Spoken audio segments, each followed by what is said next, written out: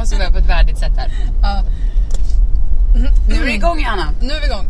Vi åker ner för La Ciénaga och har varit på Soulcycle. Och nu... Var är vi egentligen på väg, Cecilia? Du sa att du behövde uträtta ett ärende i vår andra hem, The Grove. Där vi spenderar väldigt mycket tid. Och vilka är då vi? Ska vi inte ens berätta det? Det kanske vi ska säga. Ja, det verkar väl rimligt. Jag heter Johanna Svanberg. Och... Bekräftar jag det där. Fint. Och du är... Jag heter Cecilia Blankens. Och jag...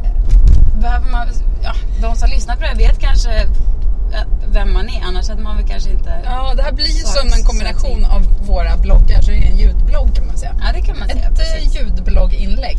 För jag bloggar på ceciliablankens.se, min egen lilla digitala plats i världen. Och du, Johanna, du skriver om massor med spännande saker på L. Ja, precis. Just nu i alla fall. Och här bor ju vi. Mitt i Hollywood, kan man säga. Och att det blev så. Du har ju varit här väldigt mycket genom åren. Ja, har bott här några gånger tidigare. Men nu var det ju ganska länge sedan. Men du känner ju ändå ganska hemma här. Det är liksom lite ditt... Alltså du har varit så här mycket. Du har liksom någon slags relation till staden. Ja, alltså det är ju inte som att flytta till ett ställe där man inte hittar alls. Även om, alltså när jag bott här tidigare... I och för sig senaste gången jag bodde här, då var det för 6 år sedan nästan. Eller, jo, det var det. Och då hade jag ju en bebis. Och den här gången har jag 2 barn som går på dagis. Så det är en stor... Alltså, och innan jag bodde där med bebis... mycket mer tid för shopping och sånt. Precis. Och innan jag bodde där med bebisen så bodde jag här liksom utan barn. Då var det mer en betoning. Helt annan sak. Så att alla gånger har ju varit väldigt olika. Jag kunde inte så många lekplatser när jag var här förra gången. Men vad tycker du om LA? Alltså vad är dina...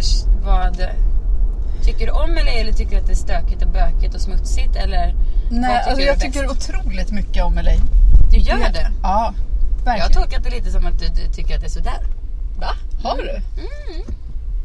Nej, men alltså grejen var att först när jag bodde här flera gånger, då tyckte jag väldigt mycket om LA.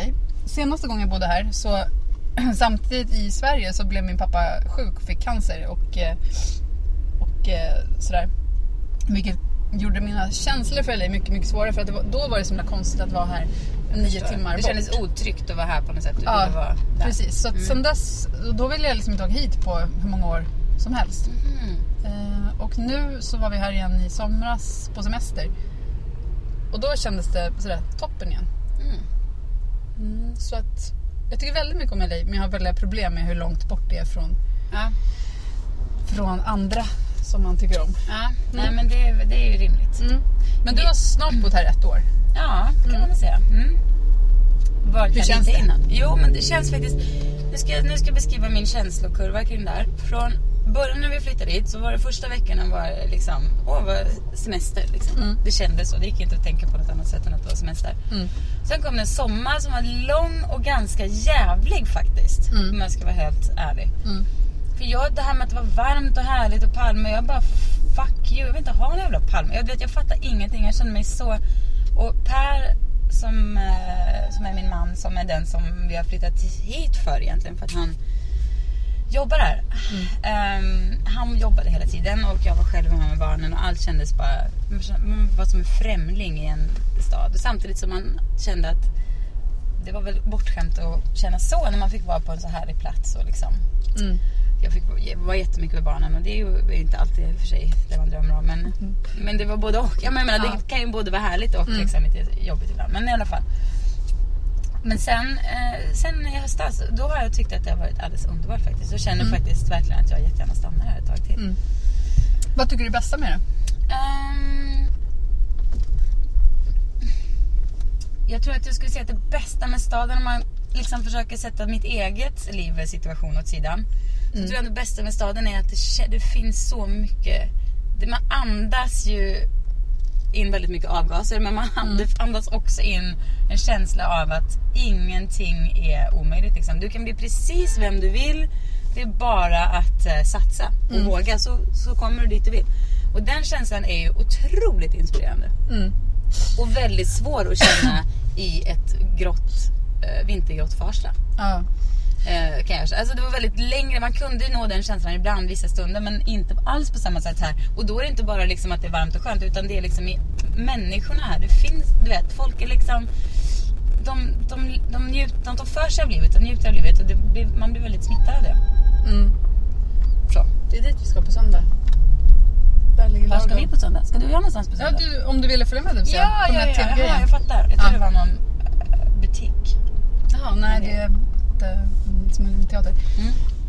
Men det sjuka är, alltså, jag är ju verkligen inte jag är inte naturintresserad sådär, alltså av träd eller växter och sånt. Nej. Men här är jag ju helt, alltså jag blir glad varje gång jag ser en palm. Och alla kaktusar och liksom, det är ju en av de stora. Det är helt sjukt. Jag känner mig konstig som säger det. Men jag tycker verkligen att alltså, vegetationen är en av de bästa sakerna med LA. Men det är så sjukt fint. Contradiction in terms, eller vad säger man? Det låter ju helt i en sån stor stad som är helt platt och bara fullt med små. Fast den är inte helt platt. Nej, jag vet. Nielsen och Griffith Park och, ja, men exakt, och det som växer är liksom utanför ens hus. Och man bara... Jag tar en avokado och plockar från mitt träd och äter upp den. Jo, men det här kan leva så. Ja, men det är otroligt. Och det här platta, det var ju liksom också en fördel. Men jag trodde när vi flyttade hit så tänkte jag, det är ju inte en fin stad. Det är ju verkligen en ful stad, men det är en härlig stad. Men nu det är ju typ världens finaste. Den är otroligt fin. Man måste bara veta vad det är. Och framförallt Kalifornien. Jag är tveksam om det finns något bättre ställe på jorden. Alltså. Det är sån bredd och det är så vackert alltså. Men nog om detta. Det är i alla fall där vi befinner oss i livet kanske. Precis. Vi ägnar oss väldigt mycket åt att sitta i en bil på det här sättet. Det som är väldigt härligt den här gången, för det jag minns när vi bodde här när jag hade bebis, att det kändes så ensamt. Alltså om man jämför med New York till exempel, där man går ut genom dörren och så träffar man folk hela tiden. Man möter folk, man liksom sitter och trängs på kaféer och sådär. Här går man ut genom dörren och sätter sig i sin bil. För du har också bott i New York. Annars hade det varit närmare att jämföra med Stockholm eller något. Precis, jag har även bott i New York med bebis. Så och här satt man liksom i sin bil i bilkön. Man träffade ingen. Nej. Alltså man måste ju man måste vara mer aktiv för att liksom hitta folk, eller vad man ska säga. Alltså man måste aktivt åka någonstans. Ja, precis. Alltså om man rör sig ensam. Men nu sitter vi tillsammans i en bil. Det känns ju väldigt lyxigt. Ja, men precis. Man pratar och köa samtidigt. Ja, men precis. Och har man ett sammanhang så är det ju... Det är nästan en... Ja, det blir inte kul här annars, tror jag inte. Om man inte har liksom ett litet gäng på något sätt att hänga med. Nej. Jag måste säga att folk... Jag umgås ju mest med svenskar. Alltså, eller mest bara med svenskar. Gör du? Jag umgås väldigt mycket med... Va? Nej. Inte, jag håller inte på... Ja, det gör jag med. Ja. Jag har en som inte är svensk då, som jag... Men hon är mamma till Bonnies kompis. Och jag har nog mer kompis med henne. Katja också. Ja, just det. Hon är ryska. Ja, de gills. Brian känner väl inte jag heller. Aha, okej. Men du träffar dem ibland? Det gills inte som att jag umgås med Brian. Jag kan namnen på en hel del amerikaner, ska jag säga. Men alla har varit så otroligt välkomnande och underbara faktiskt. Svenska då, amerikaner.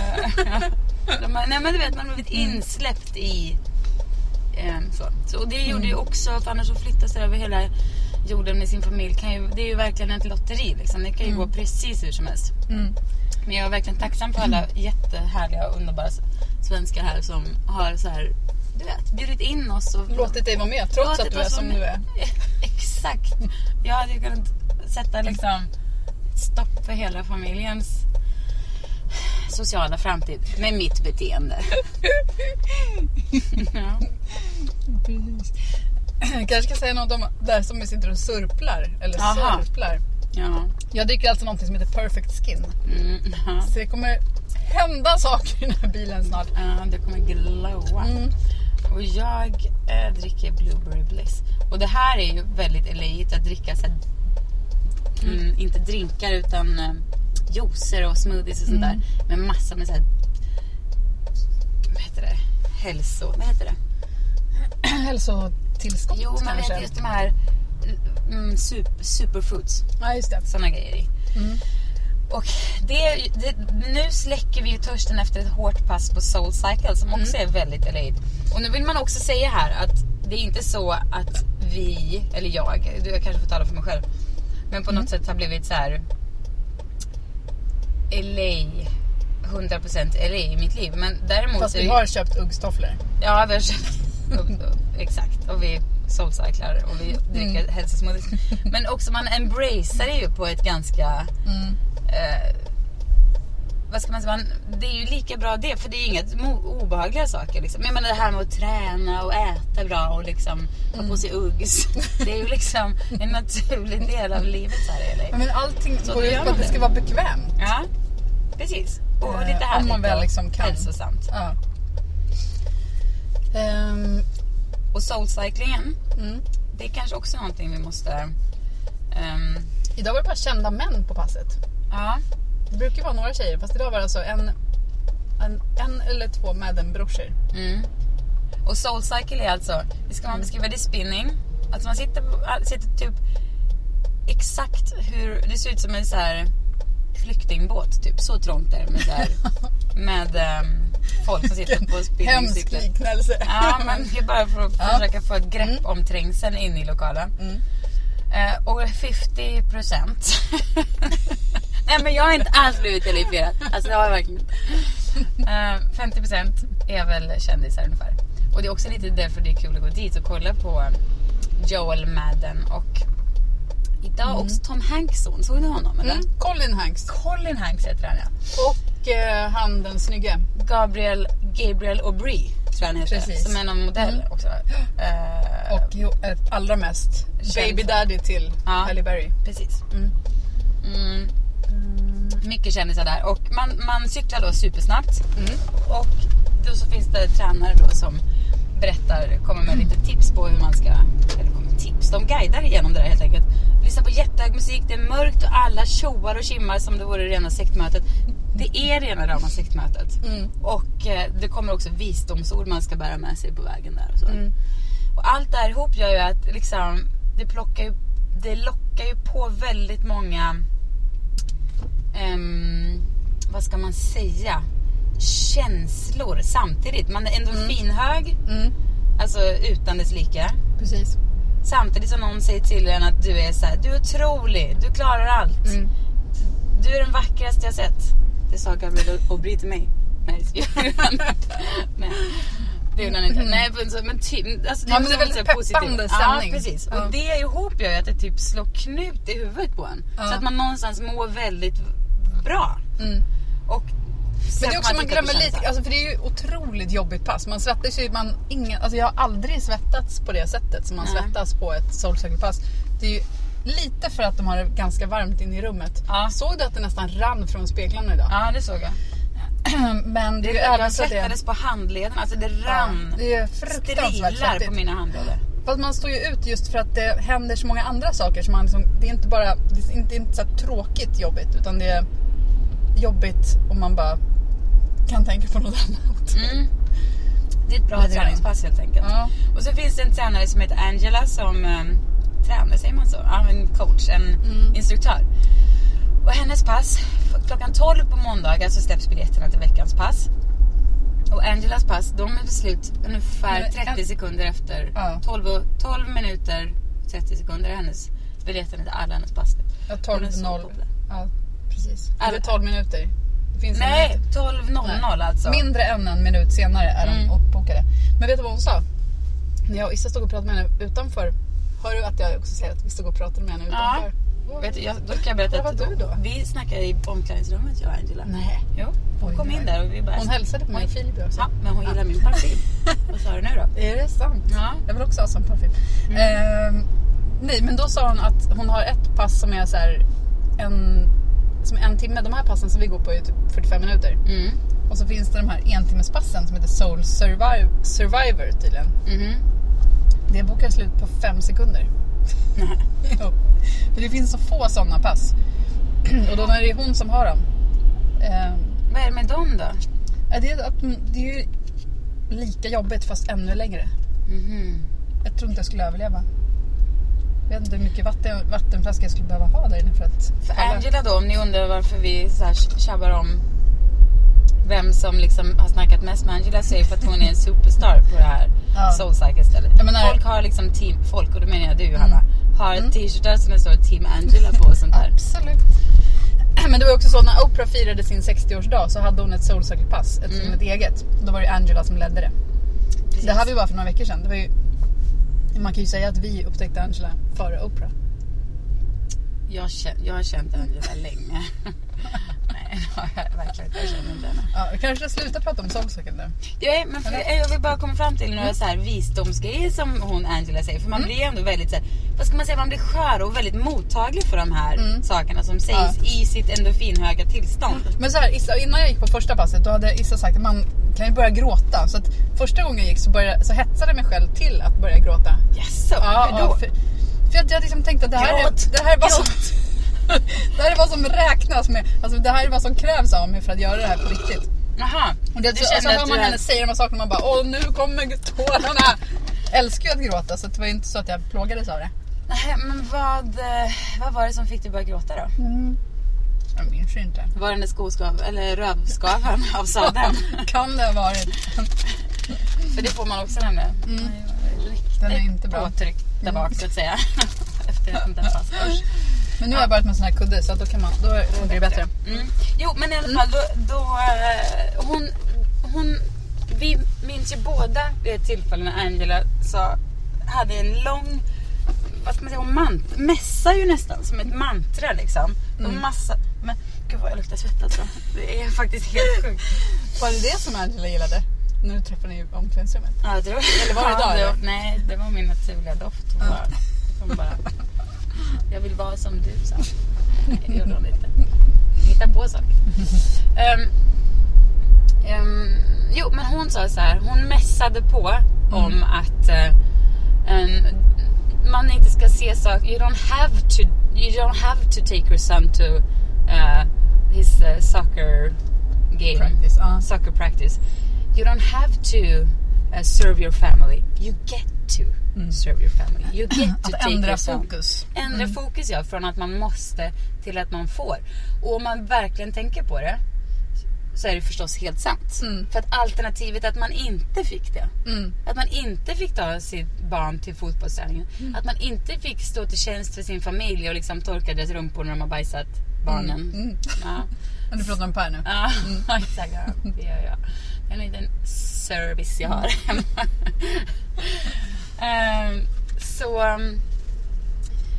Så är det ju verkligen sant. För alternativet hade ju varit fruktansvärt. Och också om man verkligen går liksom några steg till bakåt. Hur liten jävla mini-chans är det att man ens föds? Du vet. Inte bara först att så här, generation efter generation bakåt har träffat varandra, gjort barn som sen har gjort barn, som sen har gjort barn och sen har träffat varandra, till slut träffades dina föräldrar och gjorde dig. Hur jävlast, och sen av alla miljarder spermier och ägg och skit så var det just du som föddes, Johanna. Hur otroligt är inte det? Ja, men du förstår vidden av hur otroligt minimal, mikroskopisk, som en jävla miljarddel av ett dammkorns liten chans det egentligen blev till att jag föddes, att du föddes. Av alla slumpmässiga grejer som måste ha hänt för att just vi ska det bli till. Ja, men då ska jag säga, då är ändå jag så pass krass, eller vad man ska kalla det, att jag tänker, men hade det inte blivit vi så hade det varit något annat. Det hade också varit bra. Jo, men inte för mig hade det inte varit bra. För då hade inte jag fått uppleva det. För då hade jag fortfarande... Alltså det hade inte jag vetat. För jag hade ju inte funnits. Nej, men det, alltså, det är klart det är magiskt. Men på ett sätt kan jag också känna att men det är lite grann som att man kan... När jag var lite mer väldigt fascinerad av det här. Att, men röd, varför rätt? Vad som är röd och vad som är blå. Egentligen så skulle ju blå... För en del skulle ju blå kunna vara röd. Ja, alltså själva intrycket. Jo, men det är ju det kollektiva liksom, man har kollektivt bestämt att det här intrycket kallar vi så. Precis, men egentligen alltså en del skulle kanske kunna se det som jag ser som rött, alltså den nyansen, hur ska man säga, själva att den är blå för dem. Ja, om man är färgblind. Ja, fast att det ändå heter att för dem bara, röd heter blå. Förstår du? Röd heter blå. Att om någon annan har en helt annan liksom, helt annan syn på vad som är färgen. Ja. Ja, men vad har det med det här chansen att födas att göra? Nej, men det jag menar är att alltså det är klart att det är otroligt. Ja, man tänker att vi blev till. Men jag tänker samtidigt att men annars hade det blivit någon annan. Jo, ja men precis. Och då är jag jätteglad att det inte blev någon annan, utan att det blev jag. Och då om det nu, alltså du vet, jag tycker jag kan spy på så här västerländsk bortskämdhet ibland alltså. Du vet att man då ska liksom, nu ska jag spela fotboll också, ska jag behöva skjutsa dit och stå i regnet och kolla på. Bara, fan, håll käft liksom. Så kan jag verkligen, och det säger jag också till mig själv. Inte för att jag har någon sån som spelar fotboll, men du vet. Ibland man håller på och gnäller över liksom dumheter, rent ut sagt. Ja. När man borde vara så jävla tacksam istället. Då känner jag att Angela är ju på helt rätt spår. Och jag tror också att det kanske är bra, och särskilt här i LA, att folk behöver påminnas om det kanske. För här har ju folk det oförskämt bra. De flesta, många. Alltså sen finns ju de som har bedrövligt dåligt också. Men folk är ändå väldigt liksom, oh my god, you know, it's so hard for me, you know. Now my yoga class, it's 9:30, you know, and I have to eat breakfast. Du vet, du kan höra hur folk liksom kan vara så här. Men tycker du att de är gnälliga här? Nej, för att det tycker jag inte. Alltså jag har en kompis som sa någonting folk är väldigt bra. Menar jag. Ja, alltså, de kan göra skitsaker till verkligen, problem. Men det är det som är verkligen västvärldens problem, att man har inga riktiga saker att gnälla på. Så man gnäller, det blir ju man verkligen på. Ja. Och sen så kan det vara fånigt när man alltid säger så här, det här är lyxproblem, men... Jo, men precis, men jag tror liksom inte, hypokondri är väl inte ett jättestort problem i Sudan till exempel. Nej, alltså, det är ju exakt. På något sätt så. För jag har en kompis som inte bor i Sverige och liksom inte har bott där på länge. Och hon tycker att det är så otroligt, alltså när hon är i Sverige så luktar du lite under armen där. Ja. Ja, men det kommer pusta, det är så varmt där i bilen också. Jag kan inte sätta på fläkten. Ja, det är väldigt varmt. Kommer väl låta, men vi kör. Vad synd om oss som har sånt här soligt varmt väder i februari. Nej, men hon tycker att när hon kommer till Sverige så tycker hon alltid att alla är så otroligt gnälliga och så här, känner efter och bara så här, men det känns inte helt rätt eller vet sådär. Jag funderar på det, om det är så att man är så ännu mera i Sverige, eller så kanske det är så fort det är i ett välfärdsdel av världen, så blir det så att man går och känner efter. Alltså jag kan ju känna det här, att jag liksom om min man då jobbar väldigt mycket, så tycker jag att det är supersurt att sitta själv i det här huset som vi har hyrt. Liksom. You get to be alone with 2 kids in a big house. Ja, precis. You don't have to, you get to be scared of murderers. Yes. Se det här, du utmanar dig själv, Johanna. Precis. Och den här scenografiaffären måste jag gå in i. Jag vet, den är otrolig alltså. Den är verkligen otrolig. La Brea åker vi på nu. Vi har åkt en liten omväg för att kunna prata längre. Vad sa vi nu? Jo men okej, men hur menar du då? Kan du ge mig ett exempel? Alltså hon menar alltså att svenskar, alltså nu måste jag försöka hitta ett exempel. Att allting ska kännas in så mycket. Att jag känner att, och nu blev jag kränkt. Just det där kränkta är ju det vidriga. Liksom det, och det känns ju som en extremt svensk grej. Gör det alltså? Jag tycker det. Vad heter det ens kränkt på engelska? Det känns som att det är nästan som ett lagom. Ja, kanske. Nej, men aha. Offended, typ. Offended. Fast då känns det ändå mer riktigt. Kränkt är ju liksom, jag kan väl bli kränkt av att om du skulle putta undan min gamla smoothie-burk. Eller nej. Skulle du känna dig kränkt då? Ja, det skulle jag verkligen. Ja, men har inte det att göra det måste hänga ihop med liksom ego på något sätt. Stort ego, lätt kränkt. Men jag tror också ett litet land som där man kan, alltså där alla debatter blir så små. Om man tänker, alltså det här är ju en världsdel som vi är nu. Att här är ju liksom, hur många bor i LA? Alltså LA är typ lika stort som, om man räknar med allt runt, så kanske det är som alla Sveriges invånare. Ja. Det måste det ju nästan vara. Ja, i mängd menar du? Ja, antal personer. Men alltså alla debatter blir ju, det finns ju många fler saker som pågår samtidigt. Nej, det håller på att bli knas där, Johanna. Ja, jag ångrar mig i sista sekunden. Det är så det är i LA. Trafiken. Ja, men att... Men det är det man blir så trött på ofta i Sverige. Alltså som... Jag menar att debatterna blir så små.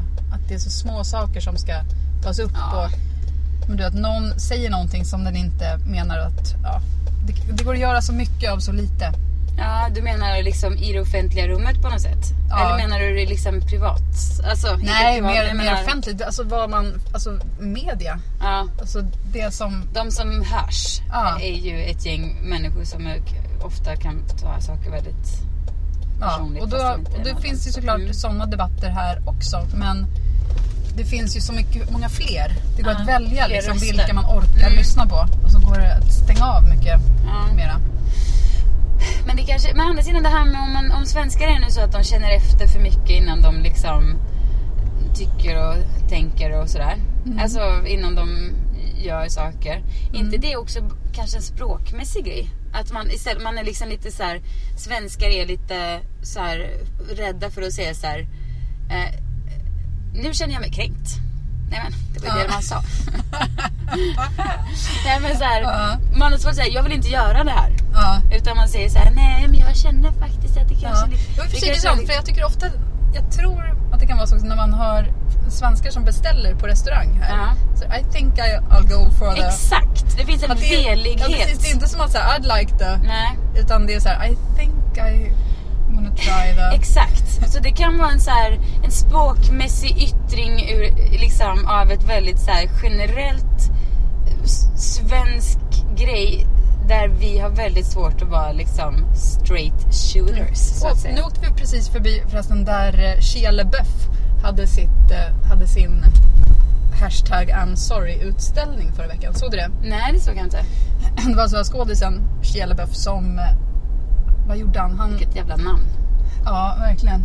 Nu har jag inte hängt med alla de här, fast jag åkte förbi här i lördags och då var det så sjuka, för att han satt ju då, han gjorde som en sån här Marina Abramovic pryl, där han satt vid ett bord med en papperspåse över huvudet och så fick man köa och så fick man sitta med honom några minuter. Ja. Och han, är det den här skribenten fortfarande han är sorry över, eller? Ja, jag tror det. För det var han gjorde väl även någon sån här skywriting pryl med det. I'm sorry Daniel, vad han nu hette. För då är det någon writer, alltså någon manusförfattare typ, som Shia LaBeouf har norpat hans idé och manus och liksom tagit cred för det. Nej, typ. Var det så det var? Var det inte också att sen när han bad om ursäkt för det så snodde han någon annans ursäkt? Vilket jag i och för sig tycker är väldigt roligt att göra. Va? Snodde han? Hur då? Ja, han snodde liksom... Här många han citerade någon annan. Någon annan hade bett om ursäkt för någonting. Och då snodde han den ursäkten. Men hur mycket ska han be om ursäkt egentligen? Vad är det med stackaren? Det är jätteroligt. Och det är det jag tror att han var ledsen för nu. Att han hade snott någon annans ursäkt. Ja, precis. Gud, han kan inte göra rätt. Så det känner jag mig också ibland. Hur jag än gör så blir det fel. Ja, men det märkliga nu var ju att jag kände att, alltså jag har inte följt det här jättemycket, men nu känner jag att jag vill, efter att jag har pratat om det på ett väldigt luddigt sätt, att det nu, jag kanske borde gjort det innan istället. Jo, men visst, jag hade ingen aning om att Shia LaBeouf skulle dyka upp. På tal om Shia LaBeouf och konstiga namn, så kan ju folk verkligen heta exakt vad som helst i det här landet. Det finns ingen ordning på någonting. Folk heter ju för fan Kevin Bacon till exempel. Men han på dagen är ju bästa. Vad heter han? Johanna Bacon. Underbart namn. Ja, i och för sig. Vad heter han? Atticus Tolliver. Atticus Tolliver. Det är ett bra namn på en 4-åring.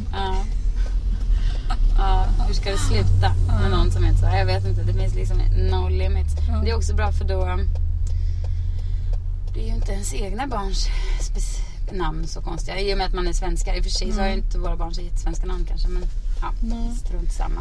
Våra barn går också på samma dagis. Gångbara. Ja, precis. Det var han, Josh Holloway, som jag tänkte att det var kanske ett tag. Han på Soulcyclingen. Nej, jag tänkte också att det var han, men nu inte att vi ser Josh Holloway live här på gatan, så mycket kändes det inte, utan vi ser en vad ska man säga, en post-affisch för ett program som heter Intelligence, som jag läste om, som om man döper en tv-show till Intelligence så måste man ändå hålla någon sorts nivå av smartness, vilket den tydligen inte gör. Nej, så att det är liksom att skjuta sig själv i foten att döpa en typ en dramaserie eller äventyr kanske, men till Intelligence, för att då har man ju det ordet top of mind. Då har man liksom lagt ribban. Ja, exakt. Så att säga. Jag lyssnade häromdagen på Bret Easton Ellis, författaren, har ju en podcast. Och så lyssnar jag följer liksom ganska många sådana här manusförfattare och komiker som vi får ta ett varv till runt här, för nu missade jag infarten. Okay. Men du ser The Grove ligger nära och frästa. Ja, precis. Oj, vad varmt det nu.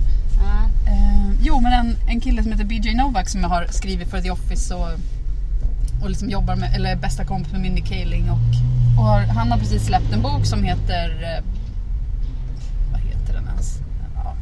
Han har släppt en liten typ som en novellsamling. Det är en del texter är väldigt korta, en del är lite längre. Och han är med i Bret Easton Ellis podcast.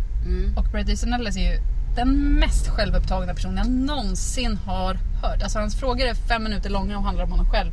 Och sen till slut så kanske BJ får säga någonting. Men då var det någon fråga som i alla fall gick ut på till slut att det är BJ Peter Gides säger... motsats kan man säga. Peter Gide som har som stor ära i att ställa väldigt korta och fullkomligt opersonliga frågor. Han tycker att det är fruktansvärt intervjupersoner som blandar in sig själva i frågan. Är det sant? Ja, det är hans liksom starka princip. Vad ställer han sorts frågor då? Hur känns det? Hur mår du? Vad gör du? Vem är du? Vem är jag? Nej, men typ så här. Det är typ på den nivån. Och han sagt, han har sett stor ära. Alltså han tycker att det är vidrigt. Allt fokus på intervjupersonen. På den som det här ska inte handla om mig liksom. Jag är bara den som gör liksom, jag är bara mikrofonen. Då skulle han inte tycka om Bret Easton Ellis. Nej, det skulle han inte. Nej, han får klåda av sånt där. Jag tycker det är hemskt. Han kan inte bli intervjuad typ av folk som håller på att prata om sig själva. Alltså jag tycker att det kan vara ganska roligt, men i Bret Easton Ellis fall så är där kanske det finns någon sorts gräns ändå. Fast samtidigt som det är ganska intressant med folk som gör på det sättet. Men han har ju tydligen gjort en med Kanye West också. Där tror jag att det är ganska bra clash of the egos. Ja, liksom. Verkligen. Ja, men förlåt mig. Ja, men i alla fall. Då så svarar BJ Novak på en fråga om... nu är det dåliga minnen igen som är problemet. Men där han säger till slut i alla fall att den svåraste känsla han någonsin har genomlevt är ånger. Alltså regret är den svåraste känsla han har hanterat. Alltså dels så tycker jag det är ganska... Först så tänkte jag bara, gud vad det här känns som en så här väldigt typisk Harvard-utbildad litterär person som ens har identifierat en sån tanke. För att när han säger det så är han liksom, det är ju en genomtänkt sak han säger. Men är det inte egentligen han svarar på frågan vad är det värsta du varit med om? Fast den är på ett ganska opersonligt sätt. Ja, jag tror inte att det var en så direkt fråga. Nej, men jag menar, det är ju det, så svaret betyder ju det på något sätt. Alltså svaret är ju liksom svaret på det värsta man varit med om, fast det inte är så mycket lull så att säga. Man får inte historien, man får bara känslan. Men det kändes så liksom att någon, jag vet inte, det är också en sån här lite västvärldsgrej att sitta och identifiera vilken känsla som är den jobbigaste, apropå det vi pratade om förut. Men sen är det också ganska så, för att jag tycker att ånger är inte den som man, alltså annars tänker man ju så här, sorg är det jobbigaste. Eller sådär. Jag vet inte, hur känner du? Vad har du för sån känsla? Jag skulle nog säga att min jobbigaste känsla är, alltså sorg gissar jag liksom, men den sorgen jag upplevt har liksom inte varit på det sättet liksom. Alltså man kan ju sörja över saker, men det känns liksom, jag har inte liksom förlorat någonting som jag liksom inte har varit lite beredd på att förlora, eller vad man ska säga. Alltså för grejen, alltså, ju mer jag tänker på det så tycker jag att han har rätt. För att ånger, då har man ju liksom, alltså det är en känsla som man verkligen måste komma över. Sorg går ju liksom, den blir ju bättre. Den försvinner ju liksom. Precis, och sorg är ju dessutom väldigt skamlöst, eller vad säger man? Det är ju bara liksom, alla är med en där och bara klapp, ånger. Då är man fan i frysboxen liksom, förmodligen. Då har man gjort något jävligt. Så den kanske är mycket svårare att liksom, det blir ju flera layers liksom. Dels är det ången man känner, men sen är det ju också liksom, alltså man får inget stöd i det. Nej. Sorg är man ju liksom inte ensam i. Ånger är man nog väldigt ensam i. Ånger är ju bara någonting man kan älta. Alltså det är ju, har man ens en gnutta av ånger så är det ju en jobbig grej. Och då tänker vi ånger att man har gjort, men då menar vi ånger, alltså någonting man har gjort som man känner, fan vad fel av mig. Ja, eller det kan ju också vara, varför sa jag aldrig det där? Eller liksom. Ja, men jag tror att min jobbigaste känsla, den är ju också väldigt bred, men ångest, alltså inte att jag är inte en person som har mycket ångest, så jag ska inte säga. Men när man vaknar på natten och är skräckslagen inför någonting, oftast har det väl med död eller liksom förlust att göra, eller liksom att man har Att man är rädd för att något ska hända liksom. Något annat som man är, jag har liksom några så här klassiker jag brukar köra på repeat i huvudet när jag vaknar på natten.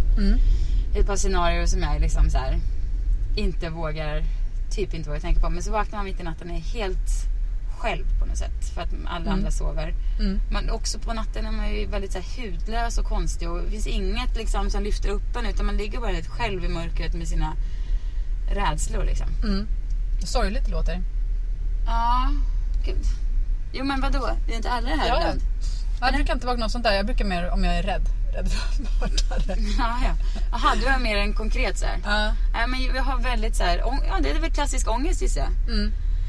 Rädsla för liksom lite så här diffusa, luddiga grejer. Jag kan knappt säga det, men det är en grej som jag är så rädd för som finns ingen egentligen, jag fattar liksom inte varför jag håller på med det här. Men jag kan ligga på det. Jag kan knappt säga det för det är så dels är det så idiotiskt och dels är det så obehagligt. Usch. Ja, men nu säger jag det. Jo, min läskigaste grej som jag kan ligga och hålla på med på nätterna, inte alltid men i perioder, det är att det kommer så här en flod av lava. Och så står jag typ på en liten klippa. Alltså jag är vaken när jag tänker det här, men det var som en dröm, jag är vaken. Så jag på en klippa och håller i mina barn. Kommer lava närmare så här, ungefär som en tsunami fast av lava liksom. Jag vet inte varför just lava, ingen traumatisk lavaupplevelse. Jag bara tänker mig att det är en jävligt läskig materia liksom. Ja, så kommer lavan åkandes i full fart mot mig. Och jag håller mina 2 barn. Och jag kan inte liksom, jag har inte kraft nog att liksom döda dem båda 2 samtidigt. Nej. Utan jag måste ta dem en i taget liksom. Fy. Och då just för att du vill inte att de ska dödas av lavan. För det måste ju ändå gå ganska fort. Om man kommer en hel våg av lava. Ja, men den kommer inte snabbt. Då måste utan det är man ju mer dö att den direkt. Ja, men den smyger sig upp långsamt liksom. Tsunami var med. Det var inte så snabbt som en tsunami. Utan det är mer liksom mängden vi snackar. Men den kommer inte så snabbt. Utan den kommer liksom, vi vet att det är kört. Den här lavan, vi kommer liksom, jag vill inte att de ska ha liksom lava på fötterna och sen liksom skrika och bara, utan de måste liksom få dem de ska inte behöva uppleva det här. Så tvingar de att då måste jag liksom välja först här, vem ska behöva se den andra dö? Eller så här, ska jag bara liksom eller men det är helt sjukt alltså. Eller ska jag bara plums hoppa bomben ner i lavan själv liksom. Så här, och bara tjena ungar, jag pallar inte det här, ni får klara er själva. Ni får dö bäst ni kan för jag pallar inte. Så kan ingen mamma göra. Det går liksom inte. Det får man inte göra. Det är liksom mitt ansvar att döda någon av dem. Men det som jag blir lite lättad av det här är ändå att, alltså jag tänkte att du skulle säga något så här, du vet. Ja, men att om någon blir sjuk. Ja, precis. För det här är ju ändå så lätt, det här kommer ju inte hända. Ja, men jag tänker på realistiska grejer också. I och för sig, alltså vi är i San Andreas-brickan, vem vet, kan kommer vara lägg av. Jo, men exakt. Men det är ju det som, alltså det finns ju liksom, det börjar ju med verkliga saker liksom, med tanken. Alltså det är inte så att jag håller på med, alltså det här är ju liksom bara när jag verkligen pressar mig på slutet. Sen innan det har jag gått igenom liksom miljöförstöring, cancer. Men sluta fucking inte på mig, fucker där bak. En aggressiv postgubbe eller? Han är ju också 5 bilar bak. Han får faktiskt lugna sig, ska jag köra. Men det måste vara den lilla pensionärstanten där bakom som nej, men det var han i postbilen som bara så att säga. Är det han så? Ja. Jag tror det var lilla tanten. Nej, jag tror inte. Hon också kanske. Nej, men alltså jag har gått igenom ett helt spektrum av farliga saker. Så att jag är helt så uppskärrad. Alltså jag bara, och så bara, okej, men då när jag ändå är igång, då tar jag också lavan. Då går vi igenom det, jag och mig själv. Tills jag är så... Klarar vi av det den här natten? Ja, men för du vet, då vet man är så här nattligt skör. Som i alla fall jag är, ibland man vaknar. Då kan jag verkligen känna att det är på riktigt alltså. Alltså då kan jag känna känslorna, kan jag absolut inte göra, för jag är så mycket där jag inte, men nästan. Och sen du vet då, som sagt, och då när man då börjar så här, men då kan man men det är inte på riktigt, men då har man ändå miljöförstöringen och cancern kvar som faktiskt är på riktigt. Kan du lägga till den här dimensionen på lavan, att lavan kommer, du dödar det ena barnet, men sen så märker nej, men lavan viker undan. Oj, jag har dödat mitt ena barn. Fan. Precis. Kan det vara en dimension att lägga till? Ja, det ska jag ta i natt. Jag tar den i natt. Bra. Men du är inte en sån som går upp och vakar, för det är jag. Alltså här i alla fall. Nej, men mer så nu, jo det är jag också i och för sig. Men vakar efter mördare. Jaha. Ja, men lite grann så. Nej, gud, det vågar håller jag inte. telefonen i handen. Jag har fortfarande inte gjort så mycket att jag har liksom slagit in 911. Nej. Men jag ligger och tänker väldigt mycket. Är det nu 911 eller 112? 911 eller 112? Så jag vet att jag kommer trycka fel när det väl ska tryckas. Nej, men sånt där jag kan vara skitgrej med också. Nej, men fan, jag kan ju inte missa igen. Nej, men där står det fullt. Du måste ändå... Okej, får men nog du köra tar in på där andra borta. sidan. Okej, jag fattar. Ja. Nej, jag kanske inte vakar. Men vadå, är du inte rädd då att det är så här? Jag tänker lite att det är bättre jag inte vet. Blir du inte rädd att gå runt där och bara... Jag olika så här flyktvägar. Ja, men jag går inte runt i huset. I och med att jag liksom kanske går ut så här, genom sovrumsdörren och bara tittar mig omkring. Jag försöker lyssna varifrån ljuden kommer. Blir du lugnare av det? Nej.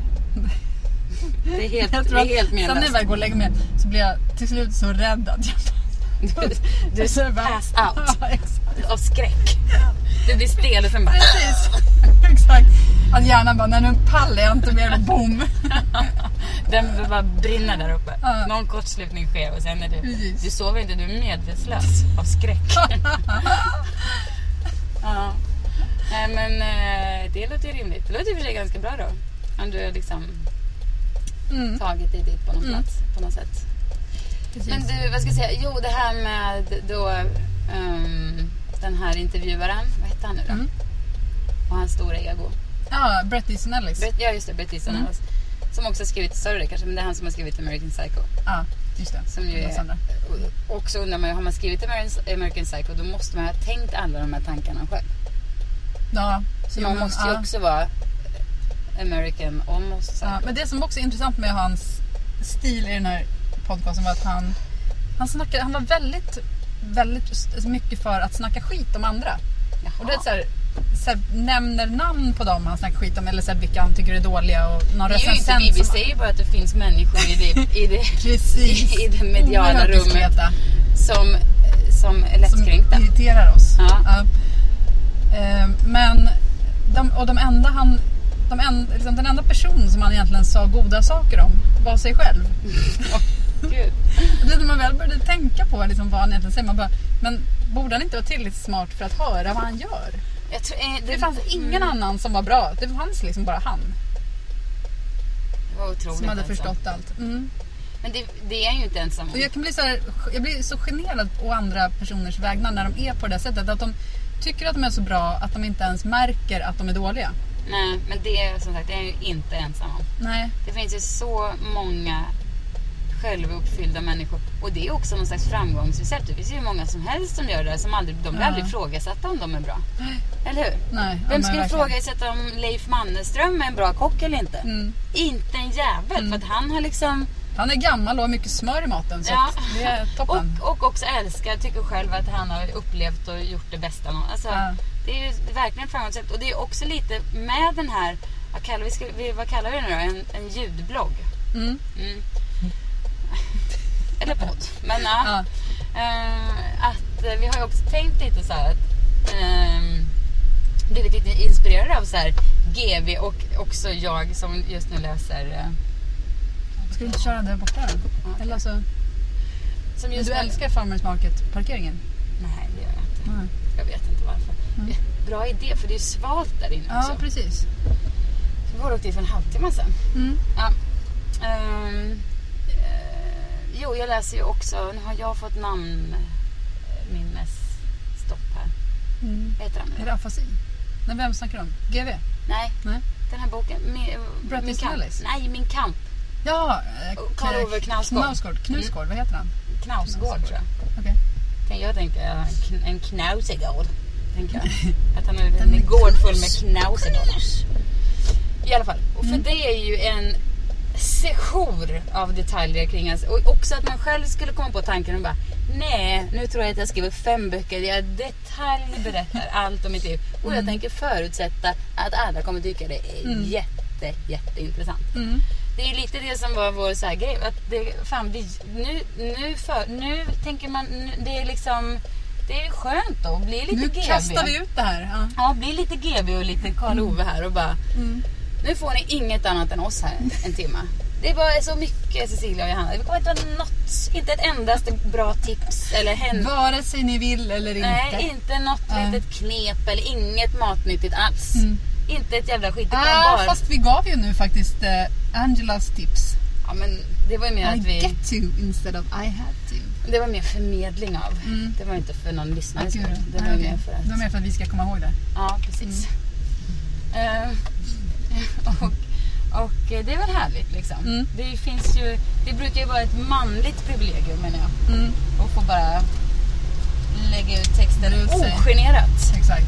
Och det är ju dumt att det är ett manligt privilegium. Alltså, även om man har någon slags reflex som är lite så här: nej, inte ska väl jag ta all den. Men reflexer är ofta sånt man ska kämpa emot. Ja, det som är det invanda beteendet är ofta det som kan brytas. Ja.